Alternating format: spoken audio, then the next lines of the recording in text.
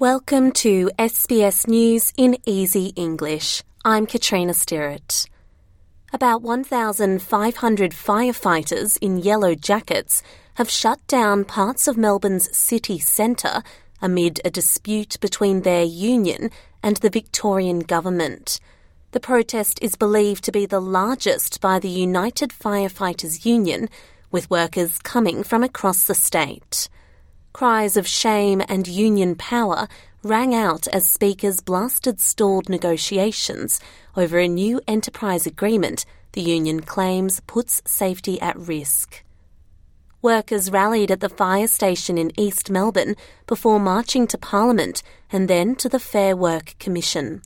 Victorian Branch Secretary Peter Marshall says firefighters had been negotiating with Fire Rescue Victoria for 2 years across 76 meetings and reached agreement on all but 2 matters, but the organisation and government then withdrew on the agreement. Qantas pilots have called for the airline's chairman, Richard Goyder, to resign after a series of decisions that have impacted workforce and customer trust. The Australian and International Pilots Association has written to Qantas Chief Executive, Vanessa Hudson, to explain its unprecedented intervention, alleging that Mr. Goyder has overseen one of the most damaging periods in the airline's history.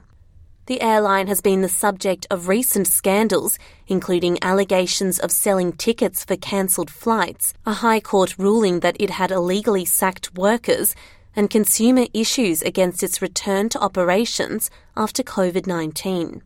The association's Vice President, Mark Hoffmeyer, told SBS News pilots have lost confidence in Mr. Goyder, who accepted a recent pay rise, while airline staff experienced a wage freeze. So that's why we think that it's probably time for the leadership of Mr. Goyder to finish. But from Vanessa Hudson's perspective, look, she's saying all the right things. I think, it's important that talk is cheap, so the actions that she actually implements going forward will be the proof in the eating. But we're committed to working with her to try and turn this company around so that you and all of your listeners can be proud of Qantas once again. Secretary of State Antony Blinken has participated in a signing ceremony with Cook Islands Prime Minister Mark Brown as President Joe Biden established formal diplomatic relations with the Cook Islands and a second nation in the South Pacific, Niue. Mr. Blinken says the Biden administration aims to show Pacific Island leaders the US is committed to increasing American presence in the region. It opens a new and I think very exciting chapter in our relationship. It, in a sense, reinforces what's already there because the relationship, even in the absence of this recognition, has been long and enduring. But I think this is a way to deepen even more the bonds that join us together. Mr. Biden has prioritised improving ties in the Pacific amid rising US concern about China's growing military and economic influence. And in football, the Australian professional leagues have announced that former Labor Senator Stephen Conroy will be the first independent chairperson of the A-Leagues.